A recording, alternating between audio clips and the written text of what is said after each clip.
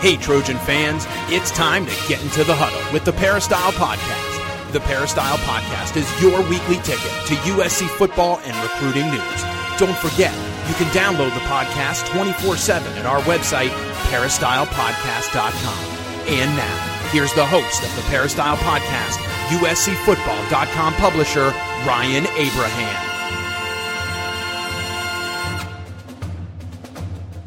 Hello, Trojan fans. Welcome to the Peristyle Podcast on a Wednesday. Today we're going to talk with USCFootball.com beat writer and columnist Dan Weber about what's been going on in the USC football program. We've actually seen some football. Yes, out on Cromwell Field. We're going to talk about USC kicking off their summer workouts, 7-on-7, 11-on-11. Get to see all the players out there. Dan's got a lot of interesting insights. His ghost notes were very popular up on USCFootball.com. You can check those out. We put up some videos. We'll have more video and photos coming from the first workout, and they'll be doing a couple a week up until fall camp. So a lot of USC football coverage will be coming up in these summer months. If you have any questions or comments for us, podcast at USCFootball.com is the email address, or you can leave us a voicemail a couple different ways. Call 641-715-3900. Then dial extension 816-646. That's our voicemail box. Leave us a brief one. That would be great. Or go to our website, peristylepodcast.com. Click on the left side of the page, and you can leave a voicemail there. And if you want to subscribe on iTunes, the URL, as always, itunes.com/peristylepodcast. All right, well, let's bring in Dan Weber because we want to talk about what we saw yesterday and got to have a little Jackson Joe breakfast afterwards off the USC campus. It was a fun little morning there down at USC. What's going on, Dan? How are you? Oh, I'm much better now, having seen first workout. So that you just really you anticipate for a while, and then you get to that point where you got to see them in person, and that was fun. I enjoyed that a lot, and it was a little different from what we've seen, and we talked about that there is a different feel about this year, this team, and that's kind of neat. Yeah, Dan. So it was a great first workout. I wanted to talk people can check out on the site. We put up instant analysis. Dan, you put up your story. Of course, the ghost notes on USCFootball.com. I guess one of the big deals was that there were 75 guys out there at the workout, something that you said you couldn't remember, in the years we were covering USC, having that many guys show up for a workout. I don't think I ever remembered that, and I'm not sure I ever remembered that the full defense was there, the whole time, and said that they could finish with a long,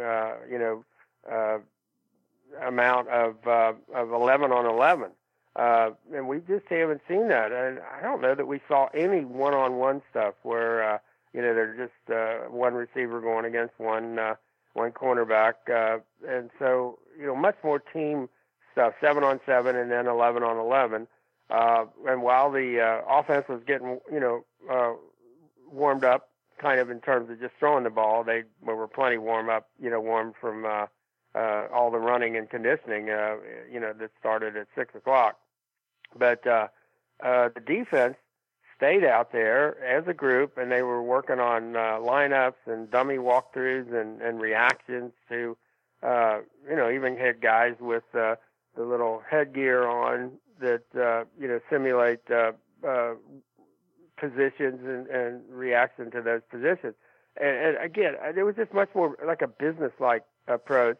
And I guess the other thing, when you talk about the 75 guys, USC hasn't had this many guys in 5 or 6 years to the point where they really can do things that maybe they couldn't do before. And then there's the second part of that is when you've got that many guys, you've got real competition. I mean, this isn't like hoping for competition or made up competition. It's so many of the positions. The defensive line being the exception. You just have a lot of guys that you have to, compete against and show up, show well against. And I think there are benefits that are coming from that we haven't even kind of gotten the feel of yet. But it is a different feel.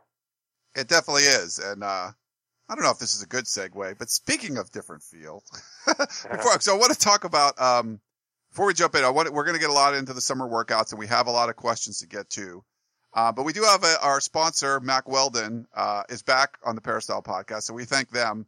So I know a bunch of people emailed me before and checked it out, and they liked it. But go to MackWeldon, WELDON.com, and if you use the code Peristyle, which is for the Peristyle podcast, you're going to get 20% off your order. So Mack Weldon, it's a high-end undergarment product. I love it. So they've sent me some stuff, and I checked it out, and I talked about this on one of the other shows. But it's really cool. So it's like, I've always just gone to like big department stores and just bought, packages of underwear, and just, it never really sat right on me. And I would try to play sports and just would kind of ride up and stuff. And I didn't really know, like, oh, you can get like good premium stuff that actually works well. So I've gone and played beach volleyball or go to the gym. And when I'm doing like crunches and sit-ups, it stays on you. It's not with you. The socks stay up on you. So I've tried a bunch of the stuff. It's great. If you want to try it out, again, go to MackWeldon.com and use the promo code Peristyle, and you'll get 20% off. So it's definitely better.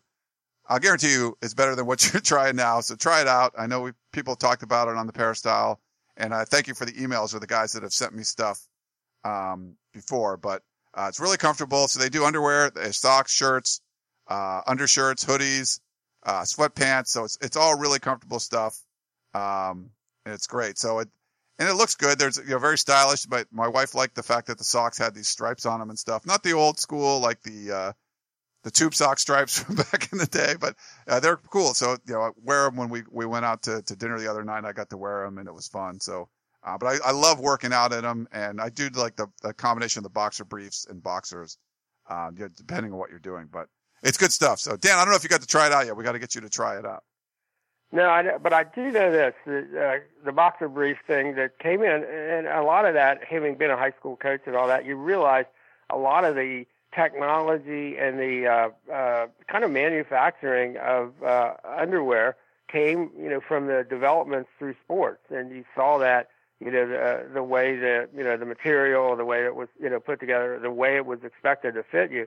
I think a lot of those advances were, kind of sports related, so that, guys are more, doing more things where, you're both doing sports and maybe not sports. And then you get used to that comfort level and the support and all that. So, yeah, I think it's really a good idea. Yeah. Yeah, it's cool. It's great. I love it. So definitely go to MackWeldon.com, promo code Peristyle. You'll get 20% off. And they want you to be comfortable. So if you don't like your first pair, you can keep it, and they'll still refund you. So no questions asked. So, risk-free to try it out. You get 20% off. And, it helps us out here on the podcast as well. So support the podcast. So MackWeldon.com, use the code Peristyle, 20% off. And thanks, Mack Weldon, for the sponsorship, and hope you guys go out and check it out. Okay, Dan, I want to jump back into the summer workouts. And we didn't see, so maybe the biggest news coming out of the workout, we didn't see Adoree Jackson. He wasn't out there. But there was another guy that was, former 5-star high school player who's technically still, in high school now. He's just graduating. Jack Jones, 5-star, cornerback from Long Beach Poly, coming with a long line of 5-star guys. 2 years ago, you had Juju Smith. Last year, Iman Marshall, Biggie Marshall. Now Jack Jones. I thought he had a pretty good debut out on the USC campus. What did you think? Yeah, he looked so much right at home. I mean, that's the thing you really think about when you see a kid for the first time against athletes at this. I mean, you can figure out if you're coming out and playing defensive back in your first workout, you may be going against, a kid who's the best receiver in college football, and Juju. Now, obviously, you're both from Long Beach Poly, so this isn't a big shock for you. But I just thought, I mean, you can see him on video, and then you see him in person. And then I just thought he was his ability to get from here to there. He's got a long stride and tremendous body control and acceleration. Kind of one of those.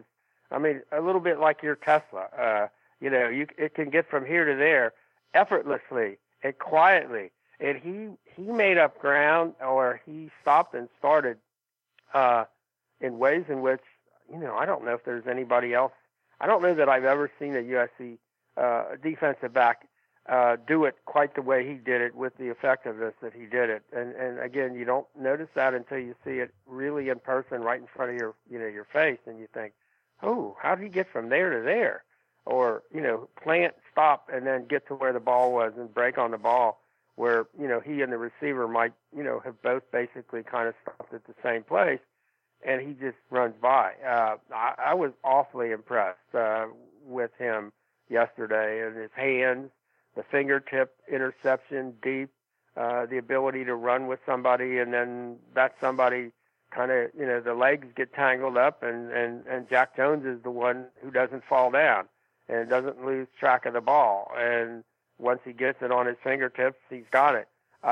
He showed me things that you just think, how can this kid not be on the field, a significant amount of time? I mean, he's going to let them basically play defense in ways in which, we haven't seen it. A USC team just come out and say, we've got enough athletes to shut you down, and see about it. Yeah, it's interesting. With Clancy Pendergast, it's going to be a more aggressive style. There's going to be more man-to-man coverage. And you see a guy like that coming into the program, it has to give the defensive coaches a little more confidence, especially with, the issues on the defensive line, how thin they are there, knowing that you could leave a guy out on an island and feel confident that he's going to make a play, or at least, he's not going to get you burned.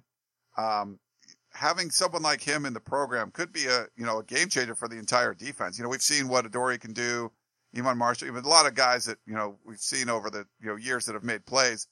You just kind of get the feeling this kid's special, and he could really pay dividends for this defense, allowing Pendergast to be, the aggressive style he wants to play, where you're not trying to protect things. You're letting it all hang out and going out and doing a lot of damage. Yeah, I mean, I think this is going to be a defense that, the back seven is going to kind of, lead the way, obviously, that's where the experience and the talent is. But he just reminded you of one of those at the very, very, very top level of the NFL. I mean, there are those guys that are just somewhere a cut above. And he just looks like, you're talking about a kid that, whether Long Beach Follies had their graduation or not. I mean, still kind of a high school kid, but there's a skill set there. And I was kidding Clancy the last time he came here. I said, man, you were really fortunate. The defense you wanted to play really mirrored the talent of the players you had, at your fingertips at USC. The guys you had here could do what you wanted them to do. And, is this going to be another case of, he walked into a situation where you already had guys that probably should have been playing differently from the way they were used last year, the last 2 years. And so, he's moving those guys into a more aggressive, more active, more athletic, style of defense, which mirrors the kind of players that USC recruits. And then you end up getting a kid like this who, can come in and play right away. And you think, man, Clance, somebody's taking care of you, because these kids are, this is what you want. If you're going to have a defense, it's going to be aggressive, and it's going to be moving, and it's going to be trying to really force the issue. You need guys like, a Jack Jones, plus, a lot of the other kids. I mean, I thought Plattenberg yesterday, made the big hit in the backfield. They're not supposed to be hitting, but they're moving so fast. And you're just thinking, when was the last time you saw, a corner or a safety make that kind of play deep in the backfield?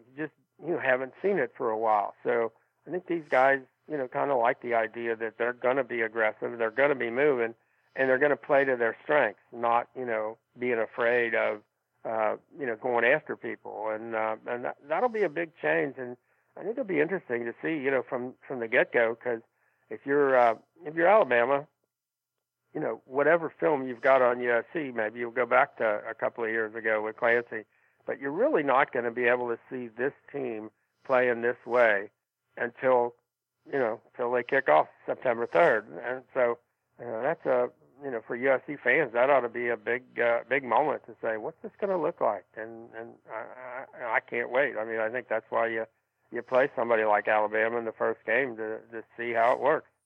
So in the spring, Dan, the secondary was pretty thin. They ended up moving Ajane Harris over to cornerback for a little while. He wanted to help out there. Didn't know if that was going to be a permanent move. We still don't know, but for whatever it's worth, he was out there on Tuesday working out a corner, had a pick six, had 2 interceptions, just like Jax Jones did. Jack Jones had his hands on another ball too. He almost had a third pick. He ended up breaking it up, but really impressive kid out there. But to see Ajane Harris on the other side, there was some trash talking going on. He got beat a couple times, but I thought he made some really good plays. I don't know. Do you think he's going to end up staying at cornerback for USC, or does he go back to wide receiver, or maybe go back and forth? I would think he'll stay there at corner. I just think they've got the numbers, and I just think that at wide receiver, I just think they want to be able to get a Michael Pittman and a Josh Imatorbhebhe on the field, and with as much as they're going to throw the ball to the tight end, I just think there's more opportunity for Ajane to play as a corner, and he'll perfect. I think some of his one-on-one stuff and coverage, and that's where they maybe got him a little bit, but then his anticipation and his ability to come across routes and things like that and know where the ball's going and get there first. I thought he really showed a lot of that the other day. So I think he's got a big upside at corner, and the way they're going to play, I think they're going to need a lot of guys that can play like that, and I just think it's I think it's another big break. I think that he has seemed to adjust that well. That was kind of a in the spring. Well, we don't have somebody here today. Anybody want to go over there? And Johnny said he would, and he's still there. And I think it's going to be one of those serendipitous things that just kind of works for you, and because I just think the wide receiver numbers are so, and the seniors at the wide receivers that I don't know that you need to load up any more people there. I just think the numbers game works out much better with him on defense. Yeah, I mean, when we were watching the workout, there was a lot of there were great defensive back plays, but there were some great plays by receivers too. Bombs to Mitchell, or it was Juju, or that was Deontay Burnett, there were just more and more names kept coming out, and you're like, man, there's a lot of options that you can throw to. So you just get the feeling after watching the spring and seeing all the receivers that are trotting out there, that likely this year is not going to be the Juju Smith show. He'll be a huge part of the offense, but he was such a, he dominated the receiving stats, and I just don't know if that's going to happen this year with the number of guys they have. I don't think it will. I mean, I think the whole offense is geared to basically trying to get people into space as quickly as possible and getting the ball to whoever that is, and not necessarily going through progressions and going, oh, look here, look here, look here, but just immediately get that look, with the quarterback as to who aren't they able to really cover.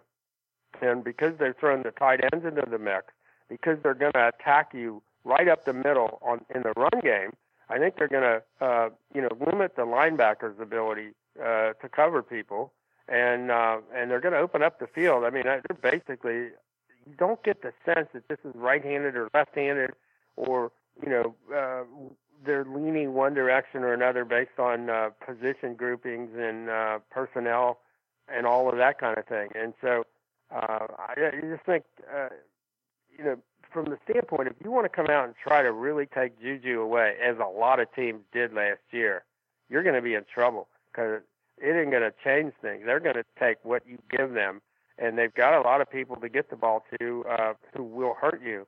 And that's what you hear with, from the new coaches is, wow, there are so many weapons. This is, if we get the ball to these guys in space, we've really got a chance. And again, what limited that to some extent last year was, not only the way the plays developed, but was the fact that you couldn't always be sure that everybody on the offensive line would get the right block, and you wouldn't have a whiff or two guys block one guy and somebody comes through. And I don't think that's going to happen this year.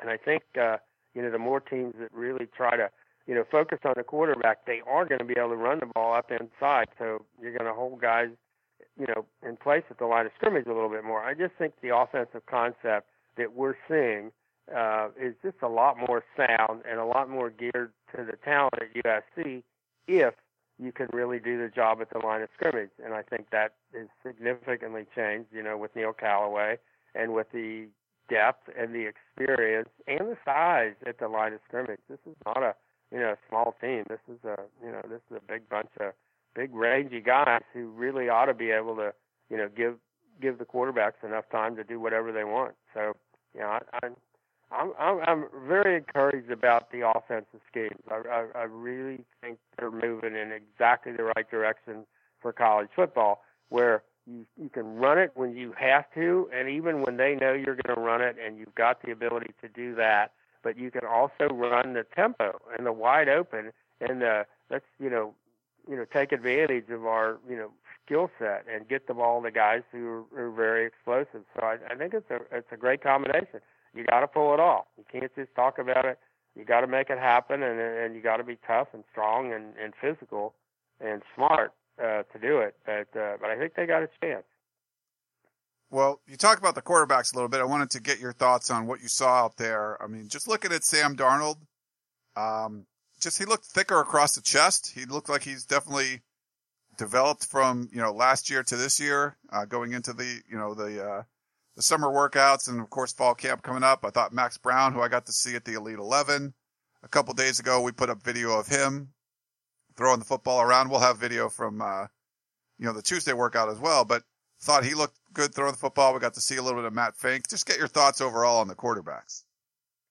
Yeah, I thought one of the things I was impressed with is they're really driving the short ball. I mean, really getting on top of it and just, they're not feathering it in there. They're just, powering the ball in there, and you better have, talented receivers to be able to catch that, because they're going to throw a lot of those things. And I was impressed there.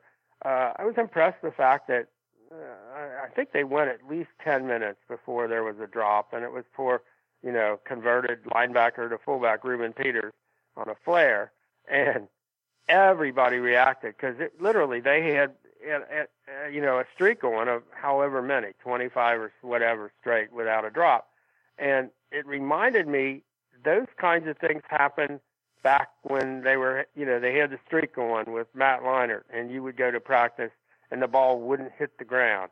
And that's the kind of thing you want to see, especially when they're running in lots and lots of wide receivers, that the ball doesn't hit the ground, that everybody, catches it. And that, I think, really develops that confidence in quarterbacks to throw the ball into a crowd. I thought we saw a lot of guys catching the ball, in coverage, especially Juju, and the quarterbacks with confidence to make that throw, even though maybe it's a fairly tight window.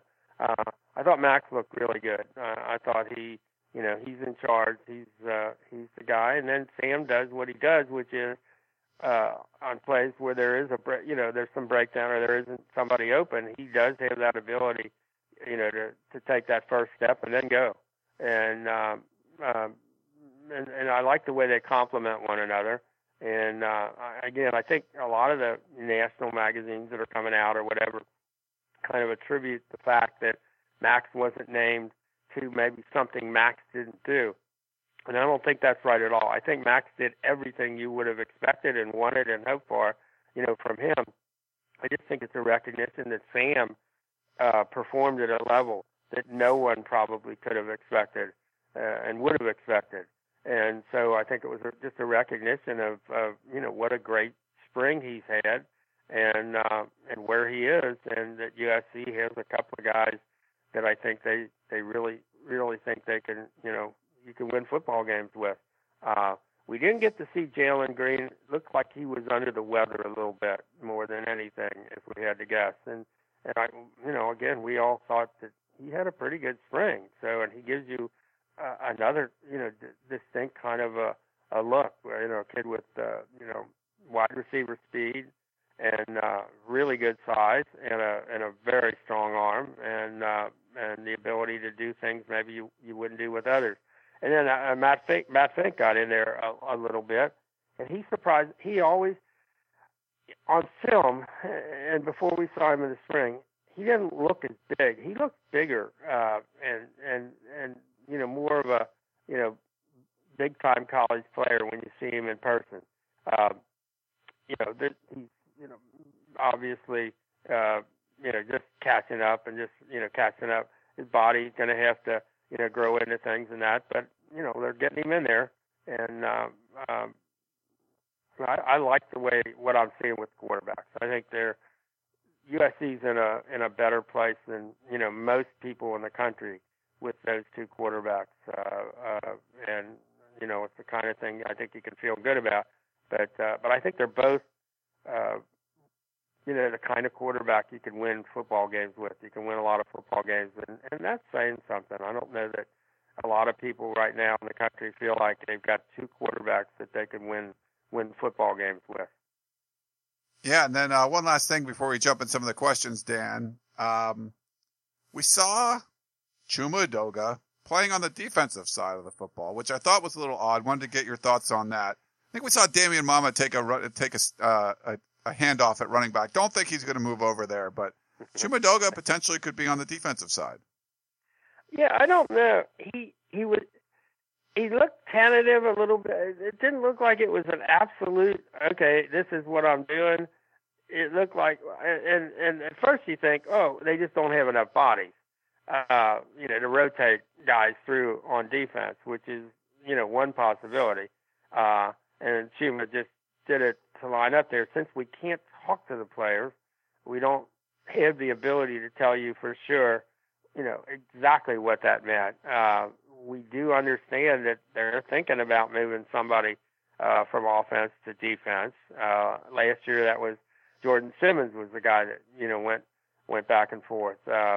And with this being his last year, you get the sense that he may not be the guy to do that. He seems to be strictly going to be an offensive player at this point in time. So I don't think we know, the answer as to exactly what that meant. If it were me, Chuma might not had been the first guy that I would have thought about. I might have thought about Damian actually more than Chuma, although more Damian as a nose and not a guy that's going to play, that tackle end kind of position. But but I don't know what that means. I do think it means they need somebody else now. They're getting help from the junior college. So Josh too, I guess, will be. I think they like him a good bit. I think they think that he was probably not given credit because I think he was underweighted in terms of all the publicity stuff that comes out of I guess it was Long Beach City College, and maybe schools didn't realize how big he'd gotten in his second year, and that he's a prospect. I think they believe that they can put on the field right away. So that may impact somebody going from offense to defense, but I think we'll just have to let the Chuma Edoga to defense play out as it goes here in the next few weeks and maybe into August. All right. So that was the first summer workout. Interesting stuff there. So keep checking on USCfootball.com. We'll have more information from all the workouts as they continue on. I want to jump into the questions. We have one from Greg in the OC, and he said, how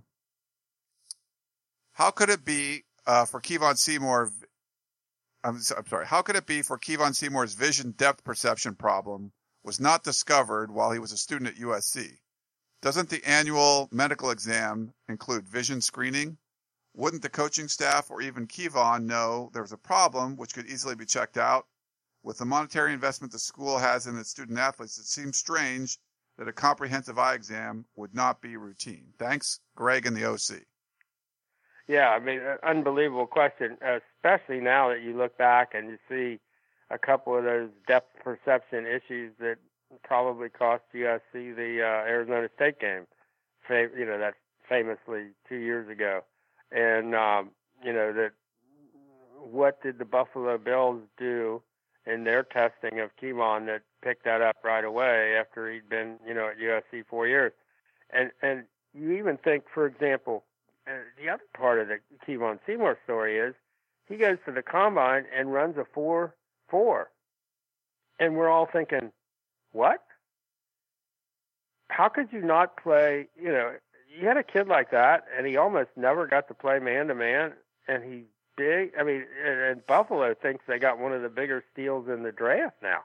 And, once they get his vision corrected with his, his speed. Now, he did have some injury issues at USC, but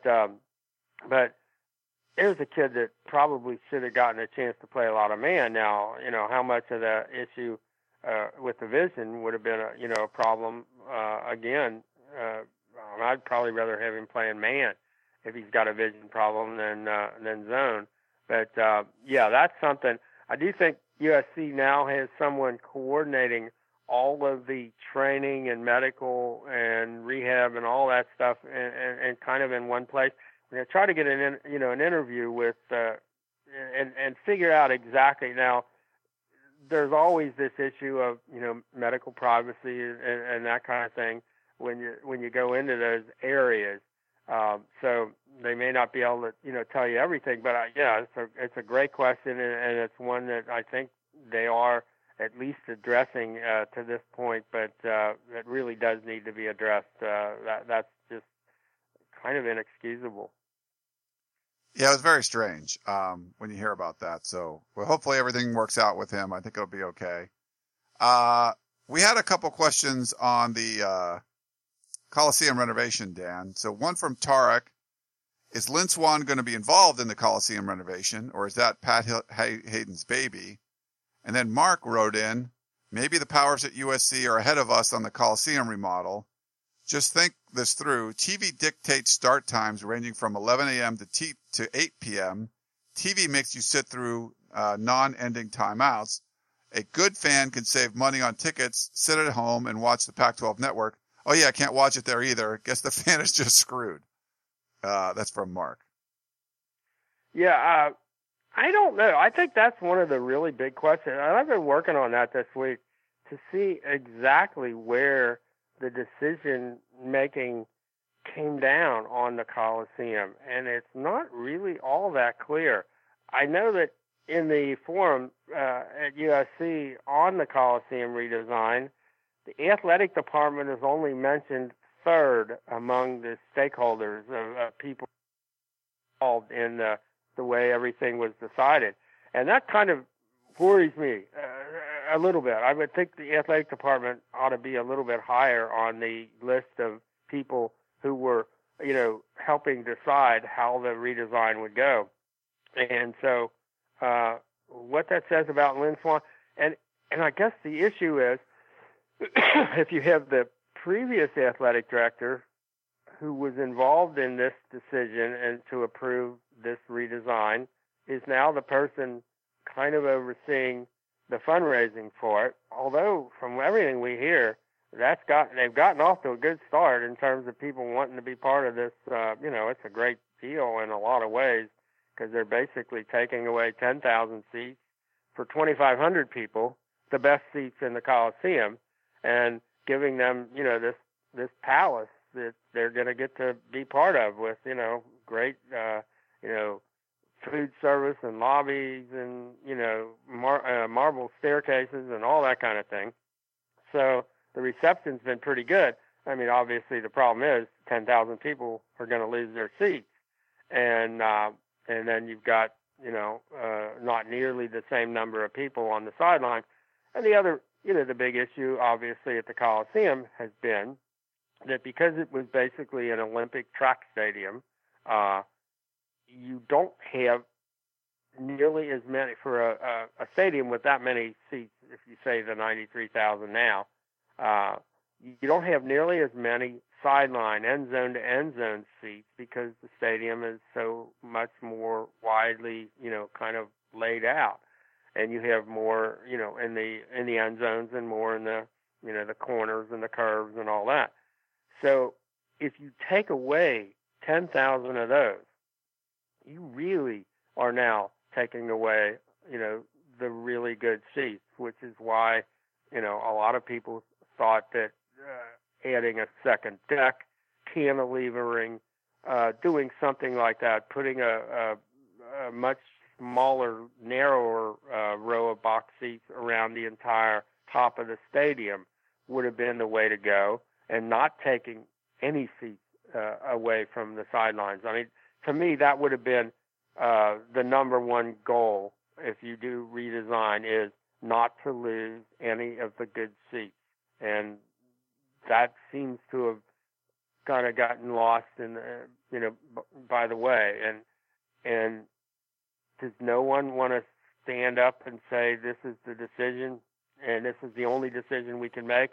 I mean, I know they're saying, well, we only have $270 million, and I don't know what you can do with that. And to answer that, I mean, they redid the Rose Bowl for about $160 million, and really did a nice job with, luxury boxes and suites, and didn't take away any seats.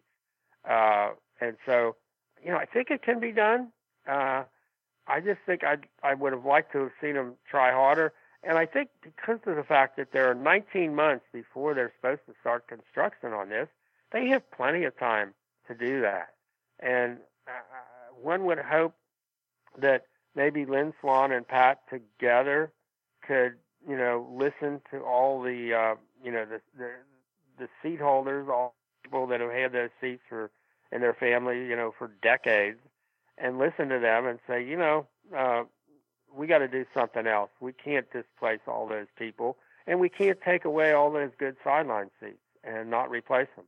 So let's hope that maybe Pat and Lynn together, can get this done, and we'll keep trying to find out exactly who made this decision.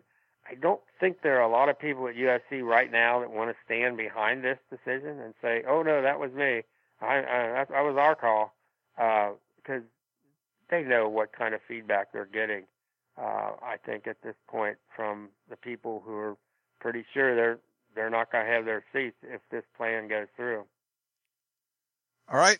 We had a couple more. We got one from Evan Dan. He said, it can be very difficult during the season to access coverage of the USC games over here in Australia. Oh, cool. Is there one network or combination of two networks that offer the best coverage of all games? Obviously, the time difference is a big factor, so on-demand and online access would be a huge benefit. Last year, the Pac-12 Network launched a live subscription channel through YouTube. This gave easy international access and a great quality stream for a reasonable price. However, the game times were early morning and only 2 games were available. The NFL had a great solution with an app showing live feeds and on-demand games.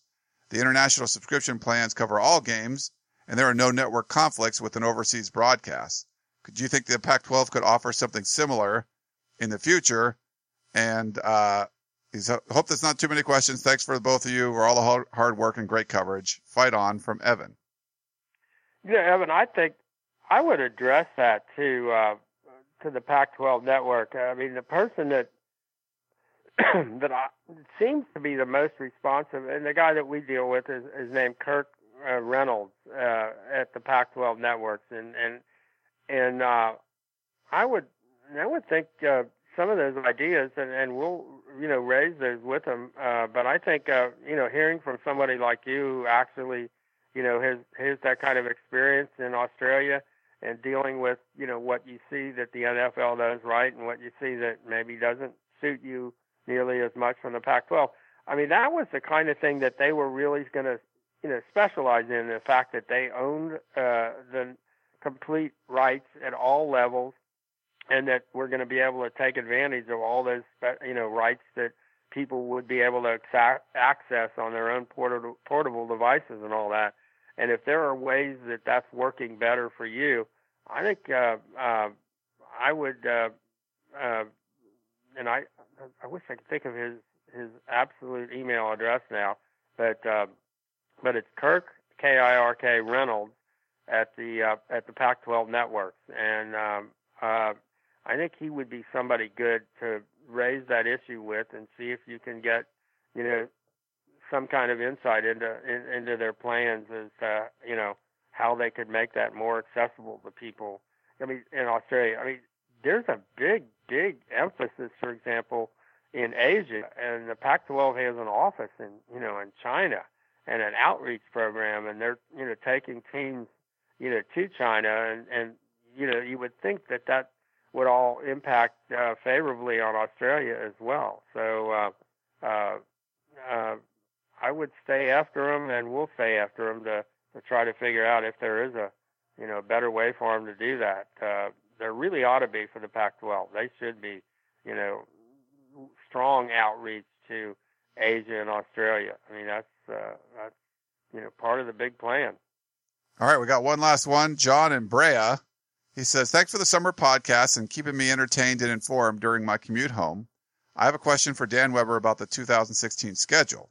I noticed that with the exception of Notre Dame's neutral site season opener, Notre Dame, Michigan, Ohio State, LSU, and Alabama play all of their games on Saturday. How much of the scheduling is dictated by the conference and how much of it is up to the individual team? The highest rated game on Fox last year was the Saturday afternoon game between USC and Utah. Making matters worse, Saturday, October 29th is a day without football in Los Angeles.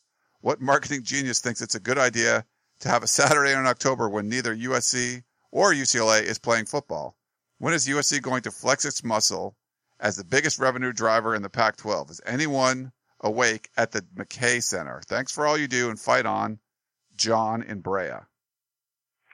Or at Heritage Hall, I guess is the other part of that. Yeah, I was stunned moving out here with the number of times that, for example, opening Saturday, where is UCLA? Texas. Where is USC? Texas. Huh.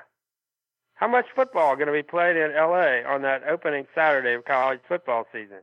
0. Yeah, and then you get into, because they have to take Saturdays off because they're being scheduled to play a Thursday or a Friday night game, and you get these deals where nobody's playing, both of them are out of town. It makes no sense that there isn't more coordination. One would think. I know this. The first time I came out here to do some games is it was I was doing a traveling college football Hall of Fame. I put together a traveling college football Hall of Fame, went all over the country, 26,500 miles, and we went everywhere. And we came to the USC. This was 1989. USC was hosting Ohio State at the Coliseum. Not bad. That night, Michigan was at UCLA at the Rose Bowl. Yeah, I was very impressed with how that USC played Ohio State an early afternoon game, and then UCLA hosted Michigan at night. So even when you had both of them, on the same day, you had the ability, if you were a big time college football fan, and actually we were going to have the Traveling College Football Hall of Fame at both games until UCLA, the only team, the only school in the entire country, said, we really don't need you here. So don't bother to, come. We won't have a place for you at the Rose Bowl. So we just did the USC Ohio State game that weekend. But just the thought that you could have, as a fan, go to both games, and it's going to take more coordination now that because of the more Thursday night, Friday night games that cause. If you have a Thursday night game, for example, the Saturday before and the Saturday after the game, so 2 Saturdays straight, you're not going to be playing on Saturday. And so that kind of does leave holes in the schedule. And I think they need to probably, I think USC itself has to take a little more proactive stand. For example, if I look at this year's schedule and I'm USC, I think I very proactively say the week after the USC travels to Palo Alto, and then the very next week they're asked to travel again to another tough Pac-12 opponent on a Friday night. So not only do they have to have a short week and a short week following a travel week, but a short travel week for a Friday night game. I think I would have said, no, we're not going to do that. That's, you want us to play Utah? Fine. We'll play them on Saturday. You want us to travel 2 weeks in a row against Stanford, then against Utah? That's asking a lot. We'll do that maybe. But we're not going to do it on a short week and a travel week. So I think, I would like to see USC be a little more proactive about, the schedule. I mean, they've gotten the Pac-12 to accommodate them on the Notre Dame games, where you play Notre Dame at South Bend in the middle of the season, and then the next year they come back at the end of the year. And that kind of works out a little bit with Stanford being able to do the same thing. But I think USC probably should be a little stronger in terms of the Pac-12 and scheduling. All right, Dan. Well, great stuff. Thanks for coming on the show and talking about the USC summer workouts and all the other stuff that's going on at USC football. But we will look forward to talking to you again soon. We'll see you out there at the next workout. Can't wait. Bright and early. Bright and early. Tomorrow morning. Yeah, Thursday morning. We'll be out there. All right. Well, thanks, Dan, and everyone else. Thank you so much for tuning into the Peristyle Podcast. We will talk to you next time. Most people know that buying or selling real estate is no small undertaking. Understanding the market value of your home, pricing, advertising, closing, and perhaps even selling personal property along the way are all examples of the real estate journey. And Michael Moline Real Estate has the experience to help make that journey an enjoyable one. Southern California real estate inventories are at historic lows, so there is no better time than now to sell your residential property. Whether you're moving into a bigger home or downsizing, personal property is often a component of the real estate transaction. Michael Moline Real Estate has industry expertise to help you with both your real property and your personal property as you get ready to transition. Michael Moline Real Estate specializes in properties located on the west side of Los Angeles and the southern San Fernando Valley communities. Allow Michael Moline Real Estate to give you a free comparative market analysis and home valuation so you know how much your home is worth today. Contact Michael Moline at michaelmolinerealestate.com. That's Michael, M-O-L-I-N-E, realestate.com.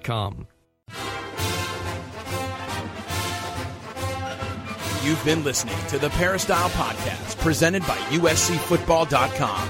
Be sure to tune in next week for the latest news on Trojan football and recruiting. And don't forget, you can automatically download the podcast directly to your smartphone or tablet for free. Just click the iTunes link on peristylepodcast.com or search for Peristyle Podcast at the iTunes Music Store.